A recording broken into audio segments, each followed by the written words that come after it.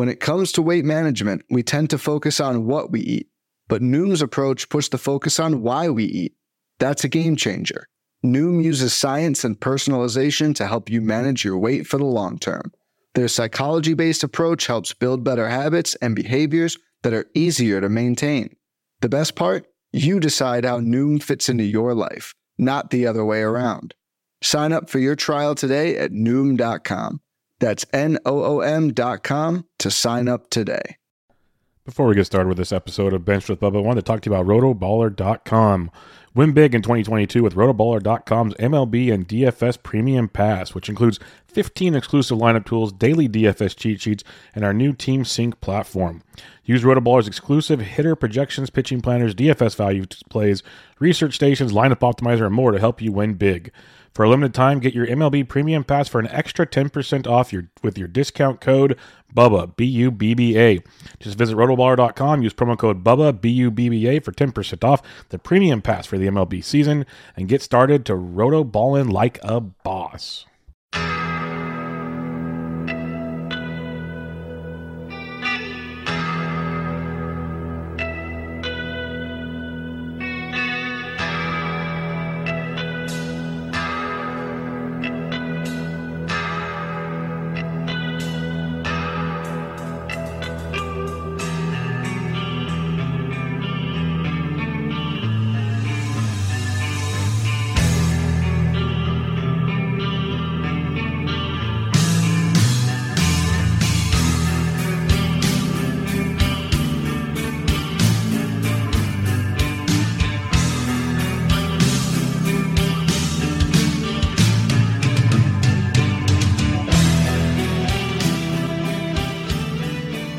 And welcome back, everybody, to another episode of Bubba and the Bloom, episode 12. Going to talk about the starting pitching wasteland that we've all been just debating for weeks now.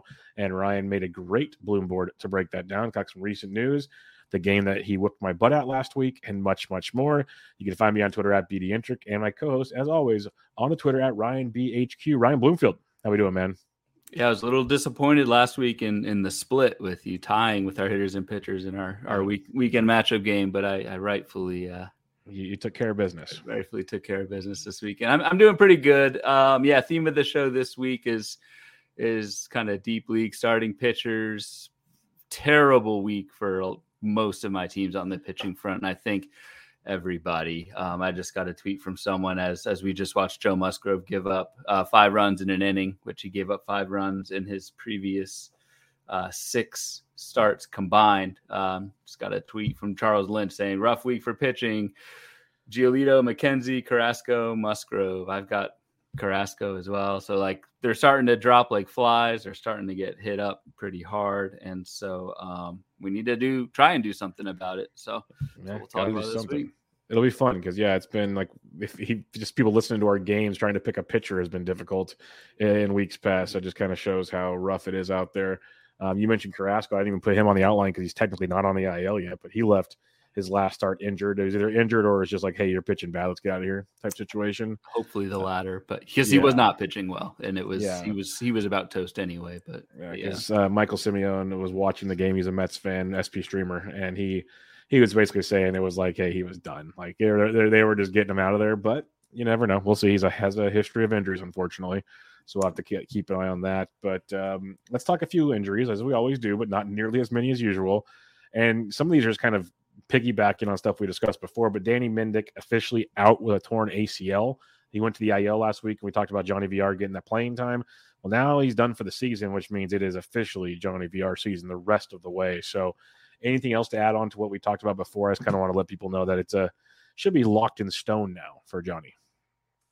Yeah, and I think with Mendick, like it's weird. They kind of put him on the 10-day IL for a torn ACL. I was like, I think that's probably a little optimistic. I think he's gone. So I mean it's actually a pretty big fall from Mendick, who was playing every day with Tim Anderson out, and now he is on the IL. Now I think if anything, like your Jake Berger, who's actually hitting for power this year. I don't. He's hitting 260, giving some batting average with that power. I don't think the 260 is legit, but Jake Berger's going to get everyday playing time at the hot corner, and if you need power, he's a great option. He's someone who I remember when Berger was still coming up the first time, we both kind of poo-pooed him, but he's proven us wrong so far. So Jake Berger gets a little bit. Now. I've turned my tone on that one.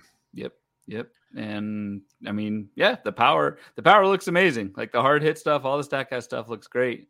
It was like initially Berger was just going to be a part-time fill-in, and now he's the guy at third base. And then I guess like Josh Harrison is just going to continue to, him and Lurie Garcia are going to continue. I know Garcia played today because Luis Robert was out for one game, but like they're just going to kind of continue to flail away together.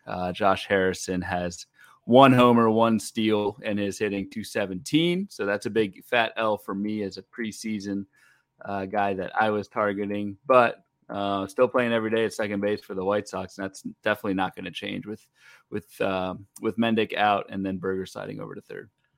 Yeah, I want to say something. I was an idiot, not Johnny VR, because that is the Cubs. I was thinking of Nick Madrigal for a minute there. So yes, definitely the White Sox, but also on the Josh Harrison front. First, he hit that home run finally this week, so maybe there's a sign of life. Until Thursday night, he left the game with an arm contusion, so he got hit on the arm. Oh. Keep an eye on that. I did not even know that. Thank you. Yeah, for that. I saw it on the bottom. I saw it on the bottom line. Like he left the game with an injury, not going to return. It's like left arm contusion or something. So, yeah, it just gets better in Chicago. They just cannot stay healthy. You mentioned Giolito a second ago. It's just a rough go for those guys right now. Yep. But yeah, we'll see. We'll see where that one heads. Manny Margot to the 60-day IL. Mentioned on a recent show that he went to the IL, but all the reports were it's going to be a while. That was what they kept saying. Well, now it's officially going to be a while. 60-day IL. You got, Josh Lowe season, maybe? Are we going Brujan? It's got to be Josh Lowe season, right? It's got to be Josh Lowe season, especially because, like, it's not only with, when we were talking about the White Sox in shambles with injuries, like Tampa Bay got the double whammy with not only Margot out for a long time, but also Kevin Kiermaier finally got injured. That sounds morbid, but we were all kind of waiting for that to happen. So kind of like a double opening in Tampa's outfield. Yes, Josh Lowe season, I guess if you want to call it that, is back. Like, it's funny, I wrote an article on HQ this week. We've got a thing in the forecast called like the 10 steps to prospect stardom, and it's basically like this was back when A-Rod, this is how old this stuff goes back, but it's back when like A-Rod struggled, got called up, had all the hype, struggled, got demoted, went back up, got demoted again, and then obviously became A-Rod. But it's just kind of that like career path, especially early on when you come to the majors, of just those up and downs. And Josh Lowe and Vidal Brujan both made that list for me. So what I did was pair those 10 steps with guys who are currently active and kind of on those 10 steps currently. So like Josh Lowe, like, it was funny, right when I was writing the column, they announced he was getting called back up, and like, yeah, you get excited, hit 299 in AAA, 6 homers, 6 steals.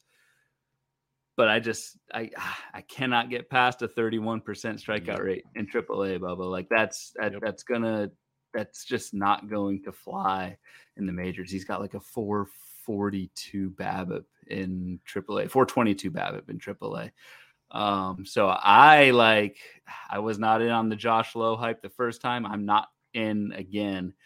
Doesn't mean anything for his long-term outlook, but that K rate in AAA just scares the heck out of me, because K rates tend to go even higher once you make that adjustment to the majors. Yeah, look at Nolan Gorman. Gorman's had his moments, but that strikeout rate came with him along the way. So, and it came with Josh Lowe the first time through here. So we'll have to wait and see. Maybe he figured it out. I'll believe it when I see it, like you said, between the strikeout rate and that BABIP, which is just insane. There's going to be some regression, folks. I hate to break it to you on that one. So we'll see. The bright side is they do play him versus lefties, so he's getting not platooned yet. So that's a positive sign for Tampa Bay. Yep. So keep an eye on that as well. But I just kind of tame the optimism a bit is what I would try to say. Tom Murphy to undergo shoulder surgery. He'll be out for a while with Seattle. Just want to bring that to light because Cal Raleigh has been productive, not batting average wise, but he's been showcasing power. Hit another one, and it was yesterday, the day before. He's been kind of locked into everyday role, but this definitely locks him in with Luis Torrens backing him up. So we've talked about it a lot. That there's always catchers, it feels like, that are available on the waiver wire. And Cal Raleigh still is available in a lot of leagues if you're looking for deeper league options. I think he's definitely a guy to keep on your radar. He's definitely someone and definitely in 15 teamers, maybe in 12s, where you're kind of streaming that second catcher based on Seattle's matchups for that week. Raleigh's a career 185 hitter, hitting 187 this year, but you're not rostering him for that batting average. It is the power. It's those 9 home runs and 140 plate appearances with a 50%, rounding up, 49% hard hit rate, a 13% barrel rate. Like, the power metrics look really good for Cal Raleigh. And when you're just looking for someone with a pulse in 2 catcher leagues, that's going to fit the bill if you can at least stomach some of that batting average risk, because there's really no upside in the batting average of 30% K rate. A lot of the projection systems have Cal Raleigh at around 215, so maybe some improvement from 187, but it's all relative. So, in streaming weeks, good matchup, 7 games weeks, that sort of thing. He's going to play probably 4, maybe 5 out of those 7 with Murphy out. You could do worse in 2 catcher 15 teamers, which is kind of the cesspool of catchers. Yep, definitely. And that's why I want to bring him up, because we used to roster Gary Sanchez. He's been better this year, but the batting average is always a crutch there. If it's a similar Seattle catcher at one point in time, Mike Zunino checked the bill there. So Cal Raleigh definitely works. I have him in some DCs as like my 4th catcher, so he's been playing a lot for me, and I picked him up in a couple even OCs as a catcher too, where I really needed help. So rolling with power. A trade that surprised me, because I get alerts from a Twitter handle that whenever there's a lineup or a roster move of some sort, that it just alerts me on Twitter. And all I saw was trade details was the headline. I'm like, who did a trade on June 23rd? Interesting. And then I looked, it was the Giants. They traded for Willie Calhoun and they traded Steve Duggar. To me, this is like the perfect, hey, this guy's not working for us. This guy's not working for us. Change of scenery. Let's see what happens, boys. Like, they're very similar players to me. Like, Calhoun might have the better hit tool, but Duggar was once a kind of highly touted prospect with the Giants as well, and just couldn't really get it going in the big. So this is an interesting move. Like, am I super excited? No. But I could see this working out for at least one of the 2 players, if not both. I think a change of scenery is really good for both of them. I think for Calhoun, he definitely needs the change of scenery. Like I was talking before about the 10-step path to prospect stardom. Calhoun's on probably step 16, 18, 19 of that path. I think there's still something there. Like, I do somewhat appeal to authority with the Giants. Like, I trust some of the moves that they make. That's a pretty crowded outfield. And I don't even think Calhoun's on the 25-man roster right now. So I could be wrong on that, but I think that's right. And so, like, it's a wait and see for me. Just kind of see what happens. I mean, Calhoun got another chance with Texas this year, 53 plate appearances, hit 136. At AAA wasn't much better, hit 217 and 91 plate appearances. So, like, I don't think you're really going out to break the bank on Willie Calhoun. It's a wait and see. If there's kind of a flicker with a new team and a new organization, then I'm interested, but I don't think we need to worry about that, at least for this week. Yeah, I'm with you. We'll see how he does in Sacramento. Him and Joey Bart can try to figure out how to hit a baseball down there together. Yes. Joey Bart was on that 10-step path as well. He's on the struggle bus for sure. So we'll see how that one goes. I'm just interested because the Giants are always hurt. And the leads to the next one, Luis Gonzalez goes to the IL with a back injury, which stinks because they're backs. We talk about it all the time. And he's been really productive for the Giants. And since he's been out for a couple of days, Austin Slater has started both games, even against non-lefties. He used to be a lefty-only type guy. So Slater's getting the job now, but it's one of those things. It's like one more injury, and all of a sudden Willie Calhoun might have a chance to play some baseball. So it's interesting in San Francisco. But Luis Gonzalez, the IL, just wanted to mention that because he was getting picked up in deeper leagues. He was hitting 300. Gonzalez was hitting just this last week, 6 for 20, 1 homer, 2 steals, had 4 bags the last 31 days, like hitting near the top of the order. Like I said, like there was a lot going on there. And similar to like Margot, like these injuries just seem to hit at the worst possible time. Yep. No doubt about it. And last but not least, just wanted to mention this. Reed Detmers goes to AAA after getting shellacked again in his last outing. And it just goes to show you that sometimes no-hitters don't prove just who the pitcher is. That's all I'm going to say, because it's ever since that no-no, it's been all downhill for Mr. Reed Detmers. Yeah, and I think I mentioned this on the pod before, but like I didn't want to be too harsh on Detmers, but like, yeah, the no-hitter, but it was like 2 strikeouts. It was one of the worst no-hitters that I have witnessed, and so not totally surprised that Detmers is down. I don't know what the Angels are going to do with a 4-man rotation. Maybe they can just pitch Ohtani twice in that 5-man What rotation. A week That he's was had. My goodness. that Tuesday night game, and then with the 8 RBIs and Wednesday night game. I watched most of that Wednesday night game last night. I know this drops on Friday, but Wednesday night, and it was just, he came back out for the 8th inning, struck out the last hitter he faced for 13 Ks. It was glorious, and I was going back and forth with Scott Jenstad a little bit on Twitter during a game. It's just like, appreciate what you have while we have him, while he's healthy, while he's doing this on both sides. It's pretty wild what Ohtani's doing. Not Reed Detmers, but Ohtani.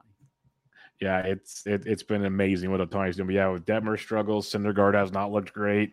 The Angels are getting in some trouble, as you mentioned. So we'll have to kind of wait and see how that goes with the Halos, and hopefully Mike Trout gets the playoffs eventually. There's no I in team, but there is one in Indeed, and that's the hiring platform that you need to build yours.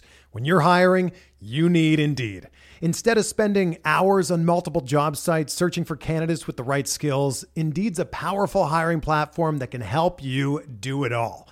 One of the things I love about Indeed is that it makes hiring all in one place so easy because Indeed does the hard work for you. They show you the candidates whose resumes on Indeed fit your description immediately after you post so you can hire faster. Join more than 3 million businesses worldwide that use Indeed to hire great talent fast. Start hiring now with a $75 sponsored job credit to upgrade your job post at Indeed.com/Blue Wire Sports. Offer good for a limited time. Claim your $75 credit now at Indeed.com/Blue Wire Sports. That's Indeed.com/Blue Wire Sports, and support the show by saying that you heard it on this podcast. Indeed.com/Blue Wire Sports. Terms and conditions apply. Need to hire? You need Indeed. All right, let's talk weekly matchups, the weekend matchups, I should say. And we have our game we play, and we don't have to talk about that, but we can. Yeah, we do. I'm just kidding. We got to update. I'm just kidding. Update the listeners. I'll give you the floor since you wiped me up with it. Wiped you up with it. I had so Ezekiel Duran was your pick from the hitter side, which made sense. Which honestly made sense. Just had a rough weekend. Did not play on Saturday. I'll get to why that is here in just a little bit, foreshadowing with my own pick. Half of these picks now might just be trolling each other from week to week. So we'll see. But yes, Ezekiel Duran did not play Saturday, had 2 runs plus RBI plus hits, which is what we're tallying all week. I had Cesar Hernandez, who actually didn't really play that well either, but he had 4 games for the Nationals. Again, we preach all the time. Volume is king. Quick shout out to Steve Weimer, who joined us at Baseball HQ. Yeah. Put out an article on the value of volume, which it's easy to say. And I mean, we say it on the podcast. It's easy to say volume is important. Steve actually went in and did correlations of at-bats and innings pitched to other roto categories. It was a really good read. And anyone who's an HQ subscriber, definitely check that out. If you need the link, hit me up. But anyway, a little bit of sidetrack there. I picked Cesar Hernandez with his 4 games. He got 5 runs plus RBI plus hits compared to Ezekiel Duran's 2. So I took you on the hitting side. Pitcher side, was just bizarre, man. Bizarre. Because we were both talking about Nick Martinez as a really good pick if he could go 5 innings. Nick Martinez was your pick. He went 5 innings, but he got 1 strikeout. I have no idea. Yeah. 1 strikeout. And then came back actually earlier this week and got like a 3-inning save with 3 or 4 strikeouts. Of course. I don't know if you saw that. Full troll mode. But yeah, it does not count for our contest. We're weekend only. So Nick Martinez only had the 1 strikeout. I had Mitch Keller with 4 Ks. Keller started looking pretty rough at the beginning, gave up a couple runs in the first inning, I think, to the Giants, and then kind of settled down a little bit. Got 4 Ks, nothing special, but not too bad of a stream. And again, just if new listeners, whatever, we're picking players for the weekend who are 50% rostered or less in 12-team NFBC. So on the year, I've got 10 total strikeouts over the 2 weeks. You've got 5, and we're tied on the hitter side, 9 apiece with runs, ribbies, in hits. Yeah. So, and you have a 3-1 lead on me technically. So this is already digging a hole. Here. This ought to be fun. It'll be a fun week to come with, and I won't explain my Duran things. I'm going to leave that one for you in a minute because it does correlate perfectly with your pick. And I was full tilted on it. I even tweeted out about it this week. I just don't understand the Texas Rangers at all. But before we get into our picks, let's talk about the weekend schedule and kind of what stands out as possibilities. And like we use the Baseball HQ weekly probable batters chart, which helps showcase some really good hitting matchups to target. Obviously, I like to use the RotoWire pitching grid. That's always a fun one to see matchups and whatnot, and the schedule just in a big screen type situation. So what stands out to you out the gate? Because there's no team that's got more than 3 games. It's an even schedule for once on a weekend. So and there's no Colorado. I don't believe there's Cincinnati. So what stands out to you this weekend? And no 4-game weekends or anything like that. Easiest matchup on the weekend, according to HQ's tool, is Kansas City. They get Oakland for 3 games, which obviously that's something you want to stream against. And it's not in Oakland, it's in Kansas City, which isn't the greatest pitcher park, but you're getting 3 games of Cole Irvin, James Caprillion, and I even need to look up this guy's first name, Jared Koenig, who I at least first thought was Keurig. We'll get into more food and drink related mispronunciations of players probably later in the pod.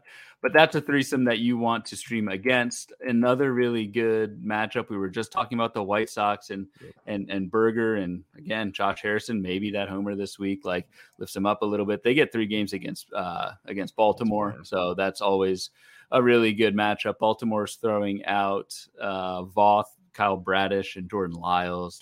That's streamers heaven there. So Texas and St. Louis are also 2 pretty good matchups. Texas gets Washington for 3, which is pretty sweet. You're always trying to stream against Washington. They're throwing out Paolo Espino, Josiah Gray, and the Frenchman, or the Canadian Frenchman, Titro.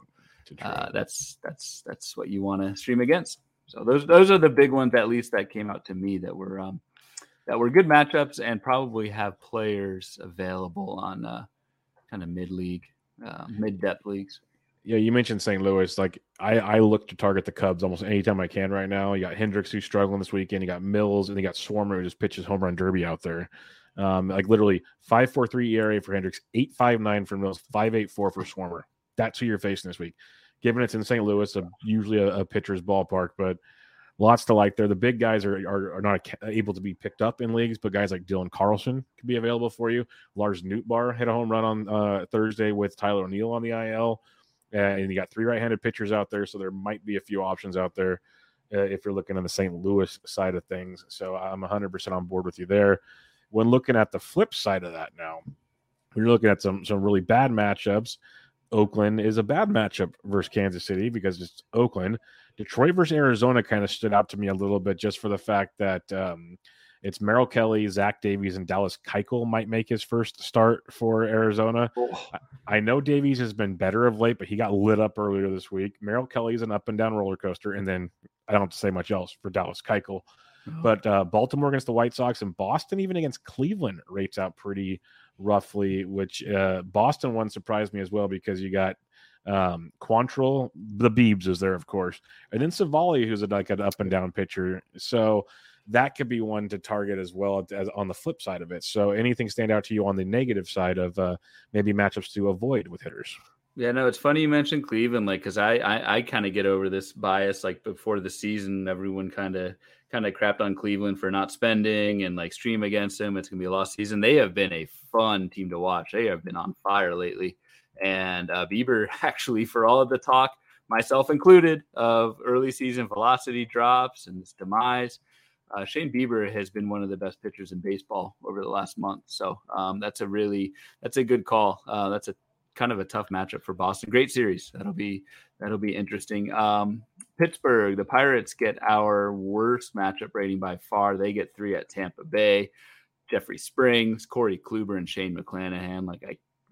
Maybe Kluber's a little soft, but that's one of the toughest matchups that you'll see. Real quick, I hate to cut you off here, but speaking of that tough matchup, I do the Friday week daily matchups article and looking at the pitching chart. Jeffrey Springs is the highest rated pitcher on Friday, so it correlates perfectly with what you're saying right here. But the floor is back to you. No, that makes total sense. I mean, that's how these ratings are created. They're basically the starting pitcher based rankings, and they're flipped on the hitter side. So that's where we get these scores from. Best series of the weekend is Houston at the Yankees. Yes. 4-game series that started Thursday night Was a banger out the gate. Yes, absolutely. With Aaron Hicks going deep off of Presley, 3-run homer. Bomb. It was demolished. And then and then Aaron Judge, the night before his arbitration hearing with the Yankees, walks it off with a single. And so they get 3 more games this weekend. Like that's something I'm going to be watching.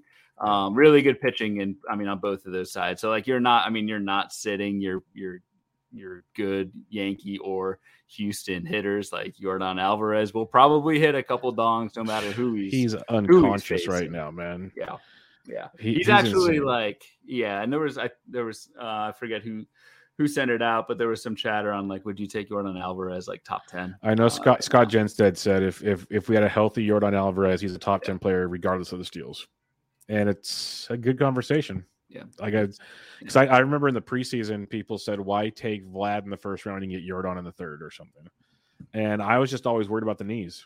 And it's like almost it's he's proven us wrong now, but I'm still worried about it. He's a big dude. Like he's a big dude where problems can happen. But you mentioned Judge, and I had the game on when I was doing stuff, and it went to MLB Tonight or whatever they call it there on MLB Network, and they did the thing that everybody loves so much, the on pace stats, and they showed his on pace for the season stats. It was hitting 3-something, but 63 home runs, like 134 RBIs and 124 runs scored.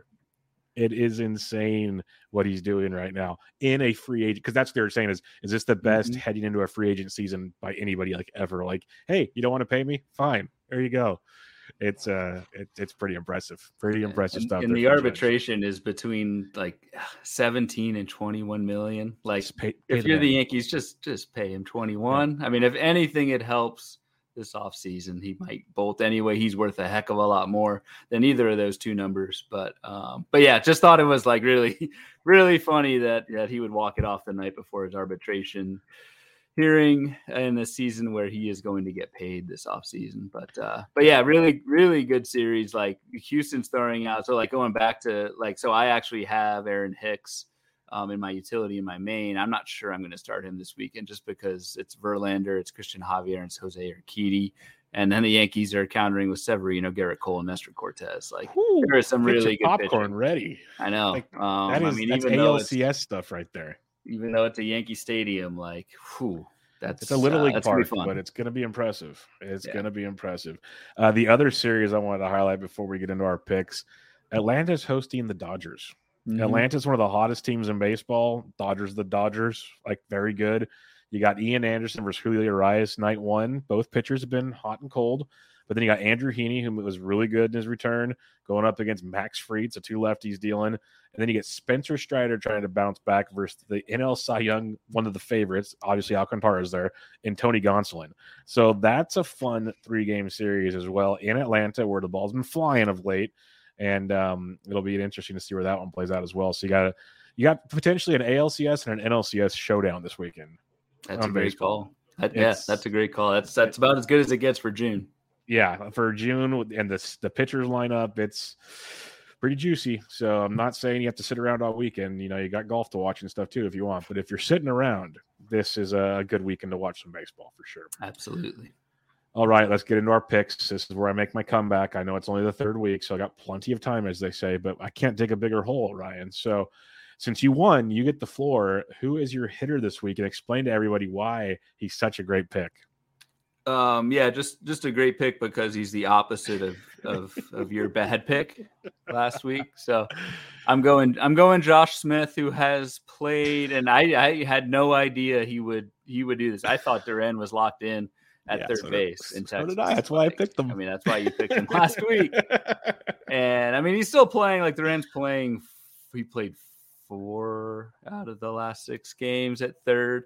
But Josh Smith has been back just for 2 days, and Smith played third base on Tuesday, played left field on Wednesday. But as a lefty, we just talked about the matchups. Like, I really like Texas's matchup against 3 righties in Washington. So, like, I think Josh Smith is going to play. I mean, he's kind of a platoon bet, but he's all right-handers. So I think he's going to get all 3 games, and I think he's going to mash against a pretty weak Washington trio and just cement that playing time at the hot corner. Yeah, it's a great pick, Ryan. Great pick. I hope it works out for you. I was torn on this pick. I was kind of going different places, but I'm thinking runs, RBIs, and hits. So give me Jarren Duran. And I know it goes against HQ's pick of Boston facing Cleveland this weekend, but he faces Quantrill, who's a pitch to contact. Bieber's great. I'm not going to fight that. But Savali, he's got you get 2 different guys. He's a Jekyll and a Hyde pitcher. And the reason I like Duran is he's hit safely in all but 2 games since he's been called up. He's scored a run in all but 2 games or 3 games since he's been called up. So he gets on, he scores runs, doesn't drive in many. That's the only downside to him, but super productive in that Boston lineup. He's going to keep playing right now, which is great to see. They're playing versus lefties. He's not getting platooned. He's leading off every game. So those extra at-bats, kind of like what we talked about earlier with Weimer, you can pick extra games. You can pick guys with favorable spots in the batting order. At-bats. And that's what Jarren Duran's going to do, and that's kind of what sold me on getting him, because even against good pitchers, Boston, like Duran should probably get 5 at-bats most games. That's just what Boston does. So if I can get 15 Jarren Duran at-bats, I'm hoping for 3 to 4 hits and like maybe 3 runs. That's 6 to 7 points. And I think I have a great chance that takes place. Maybe I'm being overly optimistic, but I'm going Jarren Duran on this one.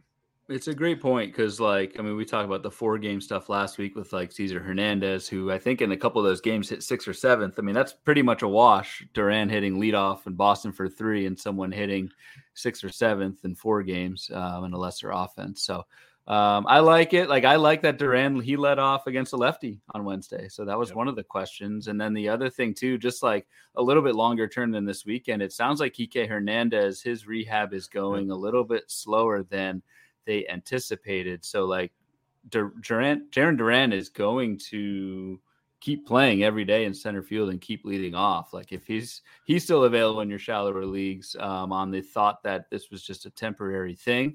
I don't know how temporary that's going to be. So I think he's up there for a little bit, and he should be up.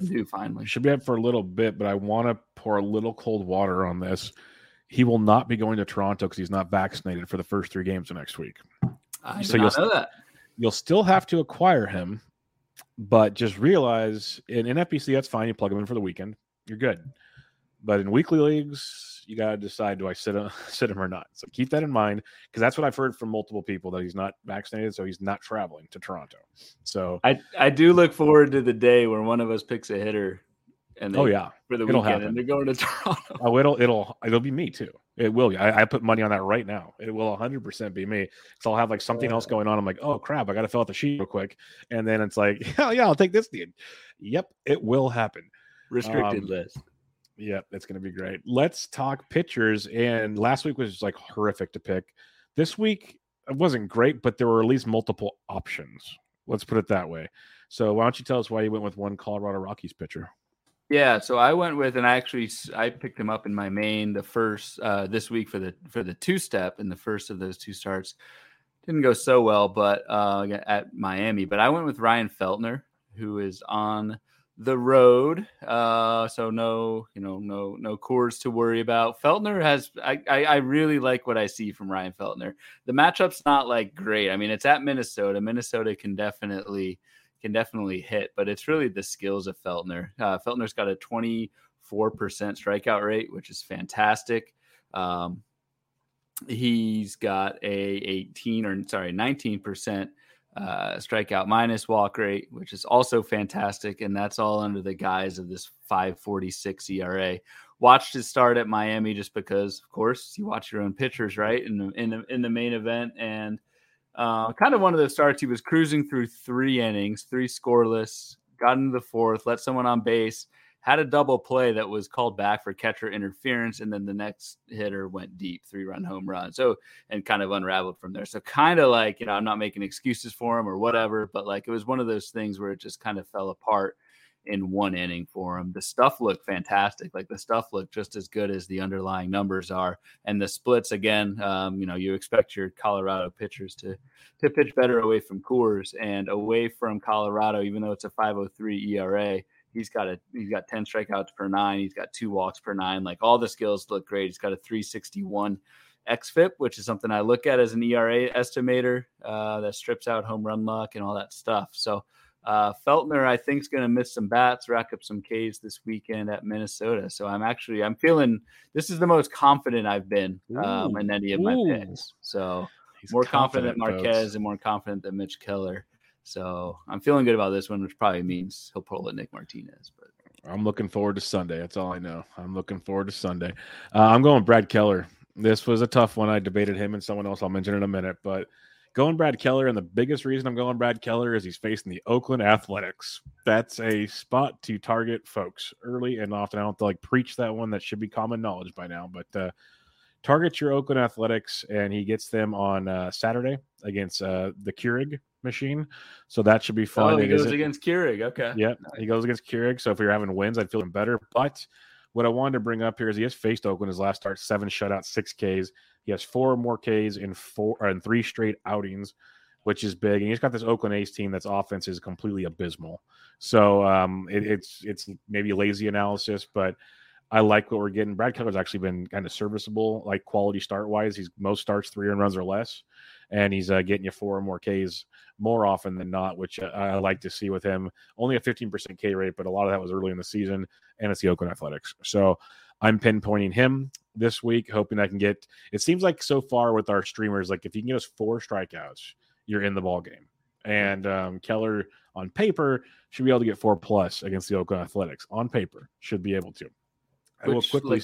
Yeah. No, I mean that sounds about right. Like with these streamers, like the pool is so it's like you said, it's better this week, but previous weeks it's been pretty rough. Like 4 or 5 Ks is that's satisfactory. The other guy that I almost went with, so if anybody needs to just pick someone up and wants to roll there, it was Alex Faedo of the Detroit Tigers because he's facing the Arizona Diamondbacks, and that's a spot you can pinpoint as well. Faedo's been tough the last 2 starts, or Fido has been really bad the last 2 starts. Prior to that was outstanding, but only 2 Ks his last start. Even when he struggled against the White Sox, he struck out 5, 7 against Pittsburgh, 5 against Minnesota. So he's got strikeout upside. The D-back strike out a ton. So that was the guy I was looking at. He has struggled a bunch. So if you are looking to stream someone this week, and I think I'm not giving up on him yet. He's a young pitcher, has got some good tools, and facing a team that you can take apart if you have to, especially like Ketel Marte injured, and David Peralta's been out, and he's not a world beater, but he's got a good batting average. He's making things happen. So I think he's a guy you can target as well. But I went with Brad Keller instead. All right, Bloom board time. This is what everybody comes for. This is the good stuff, and this was a fun one. I didn't know what Ryan was up to today when he told me to send him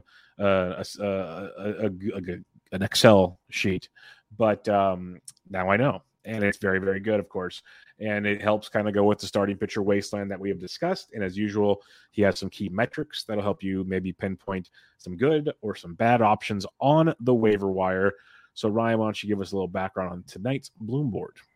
Yeah, I whipped this one up today during some other real life distractions throughout the day, but feeling pretty good about this one. So what this is we've been talking about, and even during this show, previous pods, whatever. And if you're playing in 12, 15 team leagues, you have felt this struggle where you're every Sunday sitting at Fab, and the starting pitcher options are just really rough. So what I wanted to do is kind of dive into that a little bit more. So we've got a list this week of starting pitchers who are 50%, just like our weekend matchups game, 50% rostered in or less in 12 teamers.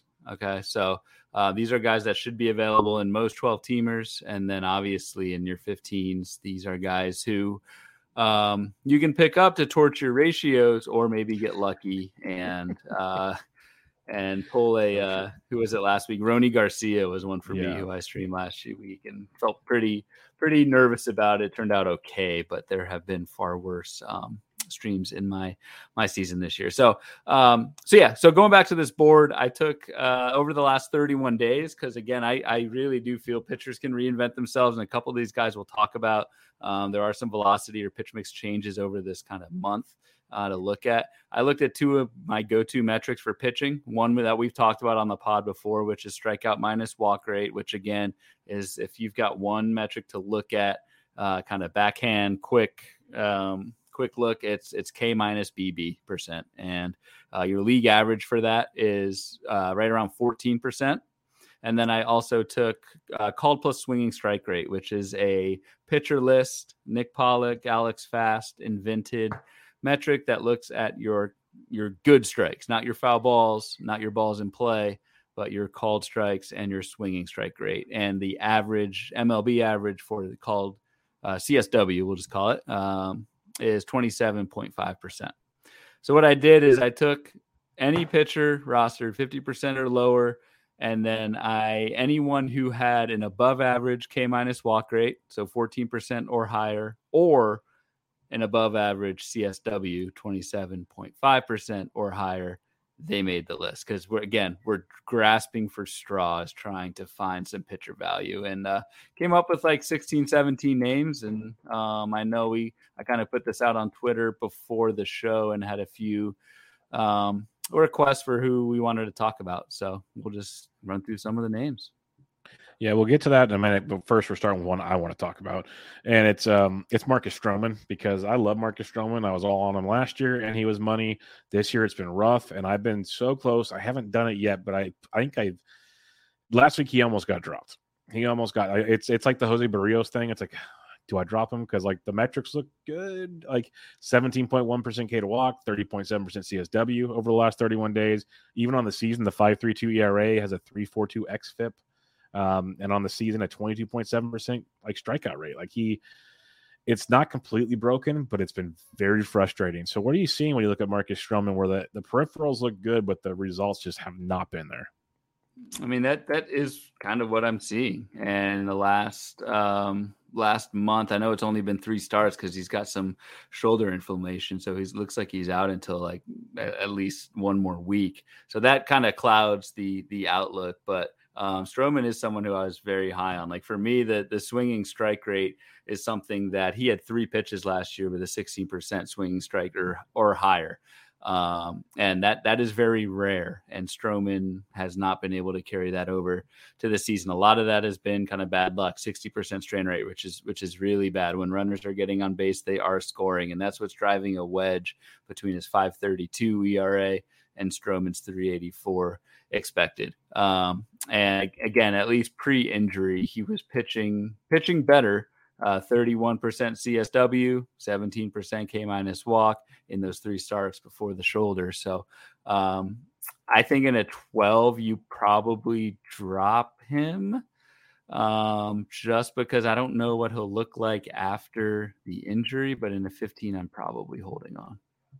Yeah, that's why I've been real close, because the 12s, it's like, so it's going to happen eventually when I have no one else to drop. He's the next one up, basically, is what it's going to come down to. So we'll wait and see. I know it'll come back and burn me because that's what always happens. Michael Simeone, SP streamer, said, I feel like Feltner is a good option on the road. Thoughts? We already discussed that. So Ryan's on board there, and Feltner made the Bloom board. 18.1% K to walk, 27.6% CSW. And do you have anything else to add besides what you mentioned earlier on Feltner? No, not really. I mean, and just widely available. 6% rostered in NFBC on a 2-start road week. Like that's about as good as impressive. It gets for a pitcher. Like I said, the Minnesota matchup isn't the best, but he had Miami.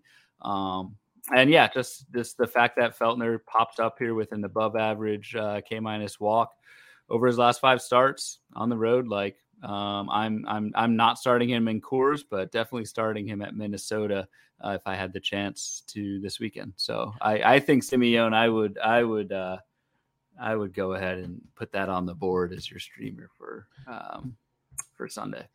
And just for the listeners that wonder, sometimes we pick NFBCOC under 50%, because if they're under 50% in the NFBCOC, your Yahoos, your ESPNs, your CBS definitely going to be below 50%. So these guys are going to be widely available in your league. So that's kind of why we use that platform, and you could definitely work off of that when we go through them. Ken White says, I know it is after the fact, but Braxton Garrett was the nuts today. I mentioned him in the Discord that I run, that I said, use him for $5,400 on DraftKings. You should enjoy it. He went 4 2/3, 107 Ks today, which was beautiful because he faced the Rockies. And he's shown some signs of life with strikeouts before, had some nice prospect pedigree so far since he's been up. 9.8% K to walk, not great, but a 30% CSW. So what are you potentially seeing in a Braxton Garrett who might get some run here with Miami? He's definitely going to get some run with the Edward Cabrera injury and things like that. Yeah, it's been up and down. It's kind of been a weird thing. So Garrett made his debut against San Francisco, gave up 4 runs, and then was banished because his second start was at Houston. And Garrett went out and threw 5 2/3 of scoreless ball with 5 Ks and 1 walk, and then kind of gave it back at the Mets, which is a tough matchup. Didn't even get a strikeout his last start, and then as our listener said, was the nuts today. So I would like to see where these numbers kind of go, but after the start today, but a 30% CSW is really fantastic for Braxton Garrett. You combine that with the marginal prospect pedigree, like you mentioned, Bubba, and just the fact that he's going to be, I know we're talking a little bit more streaming, but I think he's kind of a longer term play just because of the injuries to the Marlins rotation. I think he's going to have a shot, and he's going to at least get the chance to adjust and settle in that rotation. Yeah, it's the longer term play, kind of like the week. And Ross Stripling, I think, is better than Braxton Garrett. Don't get me wrong, but that was why I was more aggressive on Ross Stripling on his 2-start week, because I figured he'd be a long term play with Toronto compared to some other streaming options. I agree with you on Braxton Garrett. He should be in that rotation for a while, unless it just goes horribly, horribly wrong, and they eventually decide to bring Max Meyer up. That's the only way it changes for Braxton Garrett. So I'm with you on that one.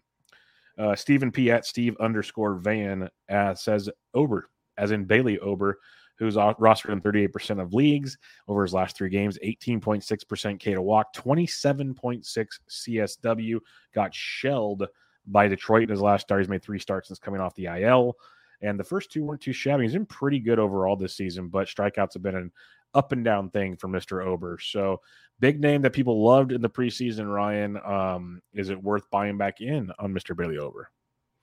I think so, if he can stay healthy. He's back on IL with a groin strain now, so probably should have filtered him off. But that, even the Detroit start with the 5 runs, at Detroit, that is a streamer's dream. And to give up 5 to Detroit is rough. But even in that outing, Ober had 12 swinging strikes in 86 pitches, which is fantastic. Didn't give up a walk. Has not given up more than 2 walks in any of his 7 starts this season. So Bailey Ober was a hot guy this preseason by a lot of really smart people.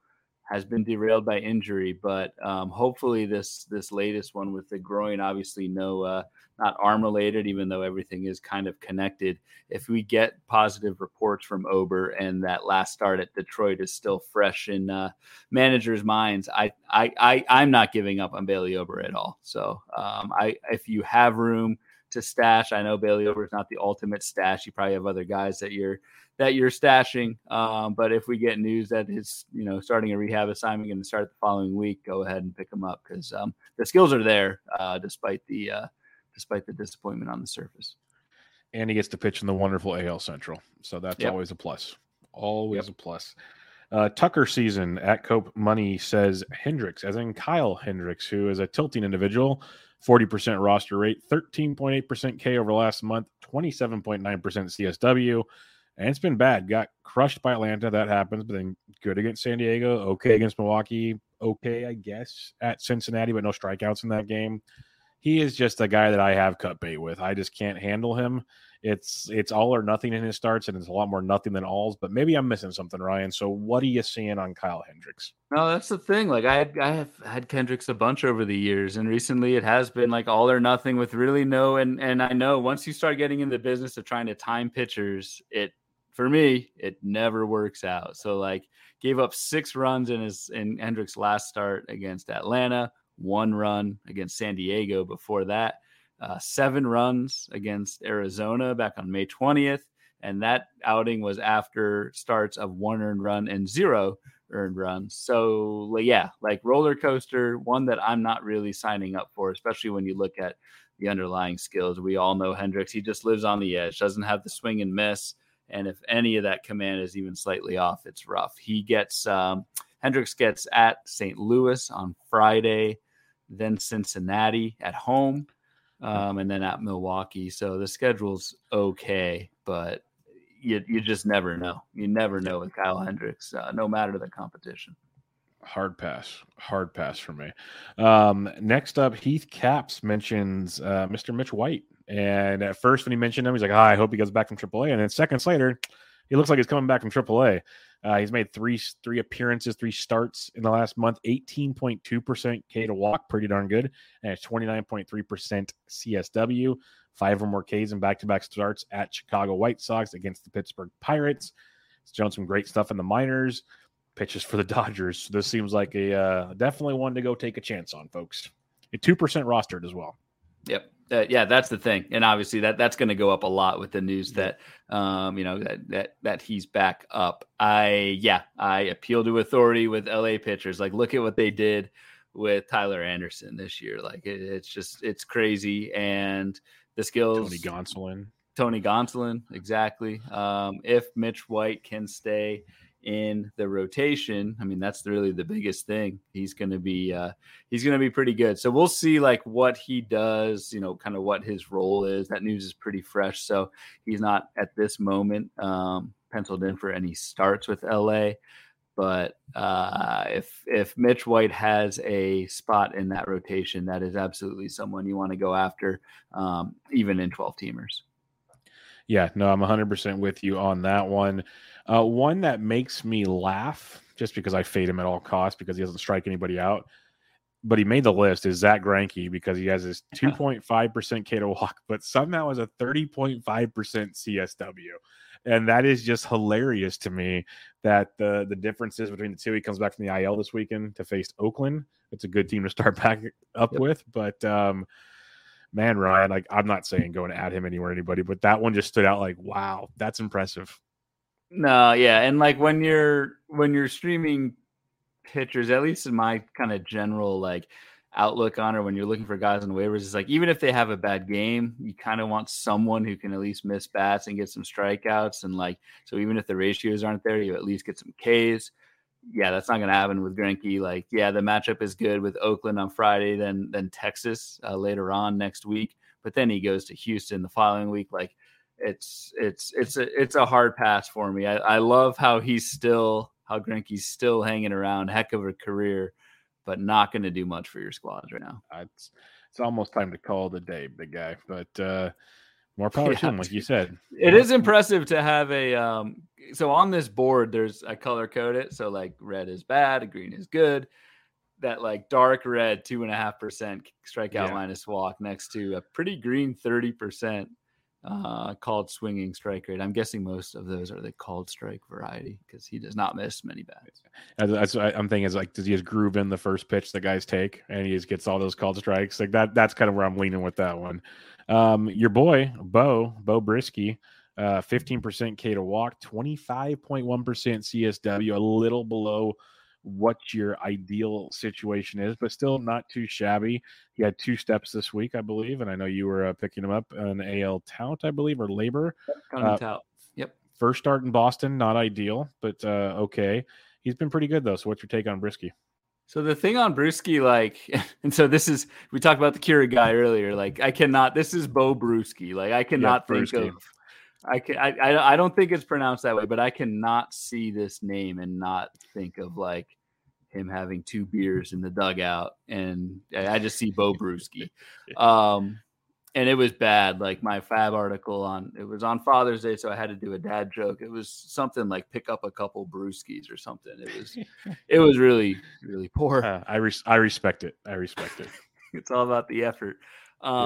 the actual, like, so talking about Brewski's like actual skills, such a weird path lately, because he was kind of written off. In May he had a 5.88 ERA, and his first couple starts in June were at Yankees, at home against Toronto, at home against Texas, at Boston. At Yankees he gave up 2 runs, struck out 7.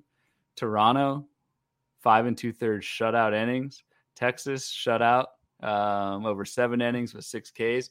Like, he's kind of turned this around against pretty good competition, which is interesting to me, because I think most people just kind of totally wrote off Brewski. You see that year-to-date ERA, and it's brutal, and he still might not recover from it. But you take in the recent success. There's been a little bit of a pitch mix change. He's faded his 4-seam fastball for more sinkers and breaking balls. So anytime you get kind of a change in skill like that, and it's correlated to a pitch mix change, I am interested. He gets at Arizona, and then he gets versus Kansas City, his next 2 starts. So, like, Brewski is somebody, and Detroit's starting to kind of hit again, thanks to Javi Baez, I guess. Thank you, Hop. God, that makes me happy finally. So, like, maybe a chance for wins at Arizona and against Kansas City. But yeah, Brewski's someone who I picked up in town.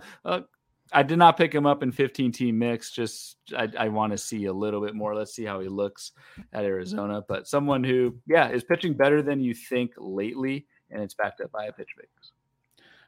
Anybody else that stands out to you? Like Aaron Savali's 1 start, great numbers, K to walk in the CSW. Rich Hill's been serviceable of late, which is surprising. Just doesn't go deep enough he concerns me. Went 5 in his last start on Tuesday and got the job done there. Eliezer Hernandez's stats are great. He is in the minor leagues, I believe, last I checked. So we'll have to keep an eye on him. But what else stands out to you here? Hernandez. So that's where you want to, and you hit on like kind of all these with like context. So like Savali on the board is dark green, both strikeout minus walk and CSW, but he's had just 1 start. So like we'll see what Sunday looks like. Rich Hill is someone who is very interesting to me. So he made the board, has been pitching a lot better lately. Rich Hill is 20% rostered in your 12-teamers. So not going to get you like a ton of Ks, but pitching on a good team. He goes at Cleveland, and then next week it's at Wrigley, and then they host the Yankees after that. But Rich Hill, over his last 5 games as I pull it up, has been, strikeouts are, 27 Ks to 7 walks over his last 6 starts, 4.80 ERA, but the expected ERA is right around 4. So like Rich Hill isn't going to get you a ton of Ks, but I think the ratios are going to be there, and I think he's got a pretty good chance at a win. And he's someone who definitely popped up with pretty green cells on this board, a 16% K to walk and a 31% CSW over his last 7 starts, which is pretty good for me. Pretty good. If you guys want to check out the rest of the board, we hit most of them, but if you want to check them out, check out Ryan on Twitter at RyanBHQ. Got a couple of questions before we head on out on the episode. Our buddy Joe G asks, what do you think about Urquidy after the Yankees on Sunday? Of course, we don't want to play him against the Yankees, but man, Urquidy's a guy that, I had some optimism for coming into the season, and there's been reports of a pitch mix change, and people are happy about that, and that seems to not have done what I thought it would do either. But he was good in his last start against the Mets. But other than that, he's like either strikeouts are down or he gives up a ton of runs or both in some games. So he's been a real tricky one. What are your thoughts on Jose Urquidy? Yeah, he's been really tricky. I don't know. He's just kind of like blah to me. 5.04 expected ERA over his last 5 starts. Like just very vanilla, very average. I want to buy in because it's Houston. And I get him confused with Christian Javier sometimes, and like Javier is a lot better than Jose Urquidy is. But I'm not that optimistic, even with like pitch mix changes and stuff like that. There's just not enough. There's not enough swing and miss, really. That's the biggest thing is a 17% K rate, 18% over the last month. So it's not really getting better. He's just kind of not walking people and pitching to contact, which, as we've seen in recent weeks, a good strategy in April, but not so much in May and June. Yeah, things have changed quite a bit there, so I'm with you on that one. The Stringer, he asks, he said instead of the list from the board, he says, I'm just grabbing guys like Soroka off the IL and hoping to hang on until they get back. I'm worried about Soroka still. Maybe I'm crazy for that one. But just real quick, do you have interest in stashing a guy like Mike Soroka? Not really. Like Soroka himself, 2 tears in his Achilles. Like I am rooting for him. Like no other. Like I hope it works out for him, but there's just a ton of risk there.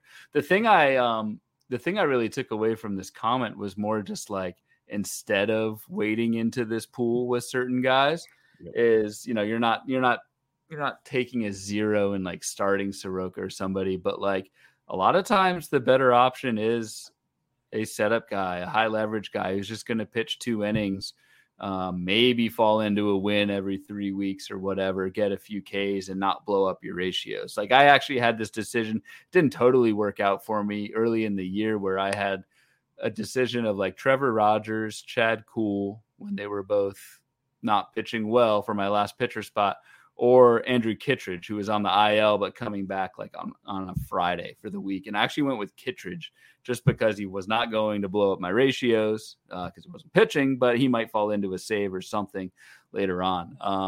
And I know, like, a shout out to Todd Zola at RotoWire. He does pitching rankings every week for RotoWire, but not only starting pitcher rankings, but he will put in like cutoffs for a 12-team reliever and a 15-team reliever. Like, I think that's really smart. At a certain point, you just kind of take that middle reliever for the week, maybe get a couple good innings and maybe fall into a win and a few Ks, as opposed to trying to time some of these starters who are just blowing up your ratios right now. So it was a really interesting comment from Stinger. I the Soroka thing, but more just that kind of from a strategy standpoint.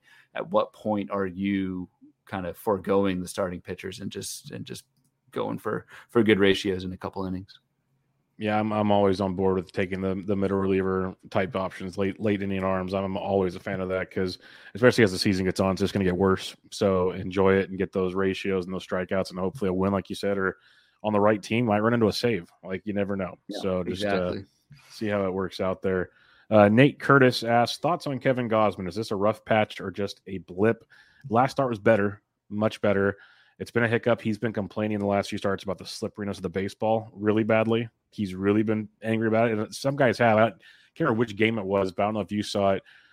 The pitcher literally threw like 6 balls back to the dugout. Yeah. The ump would throw him a new ball. Like, no, I think it was Lorenzen. It was someone in Anaheim. You're right. Yeah. It was Lorenzen. And it was just like, these pitchers are finally speaking up. Like, this is ridiculous. Give me a baseball that I can actually like throw, because this is just dumb. So what are your thoughts on Gausman? Because I still think, especially this last start, made me feel better about him. But it's also the thing, like Nick Pollock and smart guys always say, a guy that relies so heavily on the splitter, if he can't control a splitter, it is bad news bears. And that's when it's a slippery baseball, that's going to affect that in a big way. You totally nailed it. Like, the splitter it's such a live and die pitch. And we saw how Gausman can die when the splitter's not working with him, basically his entire Baltimore career. You leave that thing up and it's brutal. I see that also with the changeup, like that. I keep talking about Trevor Rogers, but like, that's been the big thing. Rogers has lost his changeup command. Same kind of thing. Like, that pitch kind of lives bottom of the zone and then kind of dips out at the end. If that doesn't dip out of the zone, it is very hittable. So like, Gausman's always been a little bit prone to that when he does not have feel for the splitter. The thing is, like, he's had feel for the splitter for the last 2 years and it's worked out really good. So I'm not that concerned about Gausman. Like you said, Bubba, the last start was fantastic. 19 whiffs at the White Sox. So like, I think it is more just like kind of lost feel for it. Didn't have, the right baseball, that sort of thing. And it'll be okay. The interesting thing with the baseball is, this came out this week, is that they are now, who knows, how much you can trust what Major League Baseball says, but Major League Baseball is now standardizing how clubhouse attendants muddy the baseballs. I don't know how enforceable that is, but the policy came out and I believe was implemented on Wednesday of this week. So that is something I am keeping, and we'll probably maybe do a show on this in a few weeks. I am keeping June, I think 21st, 22nd. In my head is a split date to see kind of that'll be fun. What performances changed before June 22nd, what changed after. Just something to kind of tuck away with that. But Gausman specifically, not worried.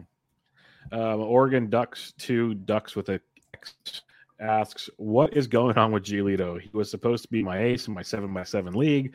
He's unusable right now. He's given up 7, I believe there's 7 I just counted. No, 9 home runs in his last 5 starts, 2 home runs in 4 of his last 5 starts, 15 runs in his last 2 starts. Strikeouts haven't even been there. I saw you just mentioned Rogers in the changeup. I've seen stats about Giolito's changeup that has not been ideal. And I love Giolito. And it's one of those, I saw like Eno Saris and certain guys talking about it. I wasn't personally fading Giolito because I do believe in Giolito. I just somehow didn't fall on him in drafts because of the way I was drafting. I have a couple shares, but I also drafted a ton of drafts. But this one's baffling to me. I thought he would be much better than this. Like, what are you seeing with Lucas Giolito? It's kind of the same. So I believe I was listening to a podcast with the Welsh earlier this week, and he was saying that it's looks like it's the changeup. It's command of the changeup. So I mentioned the Trevor Rogers example just a couple minutes ago with Gossman. I think it's the same kind of thing with Giolito in that he's lost command, lost feel for that changeup, which the changeup then also plays off of the fastball, which has not been there either for Giolito as well. So like he's still missing bats, at least like a 14% swinging strike is really good for Lucas Giolito. But the walks have been a killer, 9% walk rate. And yeah, the velocity is down a mile an hour. I wonder if there's some kind of hidden injury. I am worried with Giolito. There's just, even though the whiffs are there, that combination of lower velocity and where things are trending, like you mentioned, 15 earned runs the last 2. I know that's at Houston and against Toronto, like 2 really tough lineups, but that's brutal. So to go back to the original question, 7x7 league, that's a lot of categories. I don't know what the categories are, but if whiffs are one, maybe Giolito is going to be okay. But I'm worried. Yeah, I'm worried. I'm worried for sure. I forgot to mention it, but Bretsky asked about Bo Brisky, but we got that figured out. And I'm looking forward to Giolito. I don't know if you listened to it or not, but I've talked about it on some other show somewhere. The Chris Rose rotation on John Boy I like a lot because he has players on and they're very insightful and talkative, and Giolito's one of the regulars, and he's been very open and honest about things, about sticky stuff and about like that bad start in Boston last year. So I'm very intrigued on what he has to say about what's taking place of late. I don't know when he's got to be up pretty soon, but I'm really curious about that because like Miguel Rojas was on today on Thursday, and he talked a ton about that locker room meeting that all the reports came out about Jazz and stuff. He went deep into that. So it's really interesting to hear some of the players talk. So I'm looking forward to Gio on that one. Last question we have, I saved it for last for a very good reason because it's not really baseball related. And it's a great way to wrap things up. And that's from Mr. Corbin Young on Twitter. He says, what is your favorite summer beverage? And which one of, and there is a baseball question here. And which one of those pitchers has the most sustainable skills? So looking at your Bloom board, which one of those pitchers do you think has the most sustainable skills? And then we'll talk beverages. I will go, if he can stay in the rotation, I'll go Mr. Mitchell White with the most sustainable skills going forward. Very much rotation dependent, but that's who my pick would be. I like that a lot. So then the fun part of this, to wrap up our episode as always, what is your favorite summer beverage? I know you're a beer fan. I am a beer fan. I can't drink beer like I used to because of allergies, but what is your favorite summer beverage? Well, I know what yours is because you're starting to get me into them. Yes, it's on a warm day. They're refreshing as all get up. Right. You want the warm day. I'm a big beer fan, a big IPA guy, and those aren't exactly like you could have some hazies during the summer and it's fine. You could have any beer. Refreshing might not be the word. That's a good point. They're more, But when I think summer beverage, I'm going margarita. I'm going margs. I've got a checkered past with tequila, but older now, more mature, a little more wise than in my younger days. So we've gotten over that. I just think we've got a nice little front porch at our house, and we've got the 2 kids, a 3-year-old, a 1-year-old, to let them run around. We just fenced in the front yard. So sit on that front porch, throw back a couple margs, put a game on, watch the kids run around. Like that's the perfect summer day for me. So I'll go margarita in the summertime. That sounds awesome. And to second something on there for you, for anybody that enjoyed their college time, I think we've all had a checkered past with tequila. Just gonna throw that out there real quick, and then tequila usually wins. For me, Always wins. Yeah, and for me, and you know what I'm gonna pick, like you said, and I love them on a warm day on a golf course. When I barbecue, I'll sit out back and watch the flames. Give me a High Noon. I absolutely love them. They are refreshing as all heck. A nice cold one on a warm day. They're awesome. I have friends that put them on ice if you really want to be sophisticated. You don't need to though. The question is probably then what flavor do you like? Grapefruit's my favorite, but there are some really good ones in these new variety packs that have come out. They have I think it's the swim pack or something. The Fish, John Fish will be the guy to ask on this one. But yes, there are some great new flavors out there, some tropical flavors, and they're not like super fruity tropical that like turns you off on. It's like I'm not a pineapple fan, but the pineapple High Noon's amazing. I love it. It's absolutely great. So just throwing it out there. I think High Noons are very, very good, and they're gluten-free. That's why I like to drink them, and they're made with real fruits. There's an expiration date on them, which is a rare thing for a beverage like that. So go get yourself a High Noon. What I will say, though, if I had to pick a beer, because I want to hear what your beer would be, because I know you like your beers. If I have to pick an IPA, and I like hazies, I think that was a good call. But my favorite IPA, Blind Pig.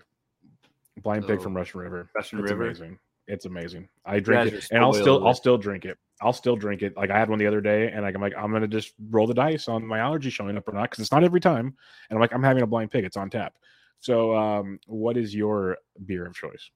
You guys are spoiled with Russian River. That's hard to find up here. Actually, High Noons are pretty hard to find up here. Yeah, those are becoming more available now. But like, I even went to the store on Monday, and I wanted to load up for my fridge, and all the variety packs were out. I'm like, but that's weekend. The key, because so I'm just starting to, like I said, you're getting me into this, not just High Noons, but like just the spiked seltzer thing, because like you said, kind of.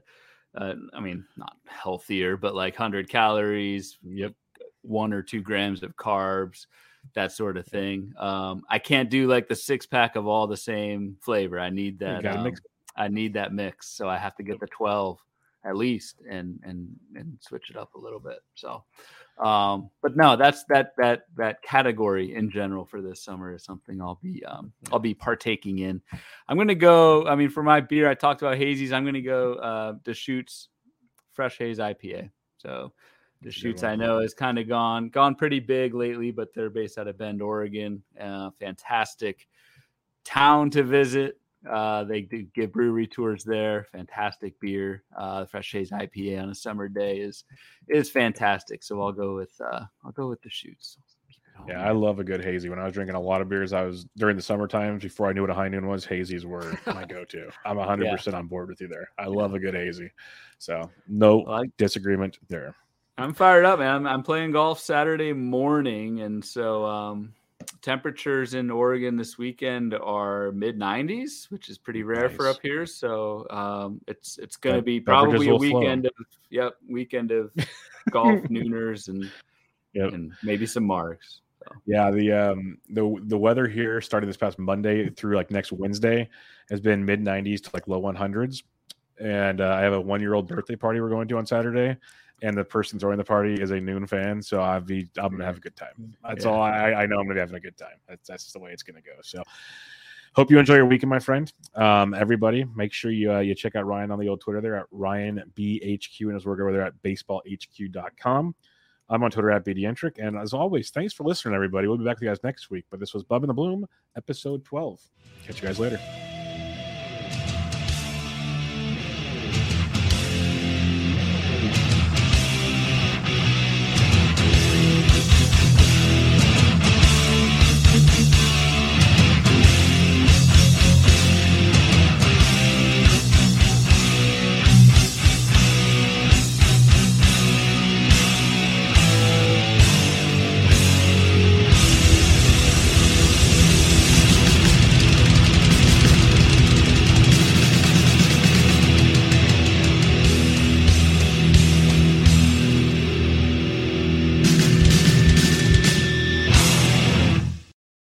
Life's better with a home policy from American Family Insurance, because you'll feel protected no matter how the wind blows. All so you can keep enjoying the home of your dreams. And our expert agents can help you save up to 23% when you bundle home with auto. Insure carefully, dream fearlessly. American Family Insurance. Get a quote? Find an agent at amfam.com. Products not available in every state. Visit amfam.com to learn how discounts may apply to you. American Family Mutual Insurance Company, SI, and its operating company, 6000 American Parkway, Madison, Wisconsin.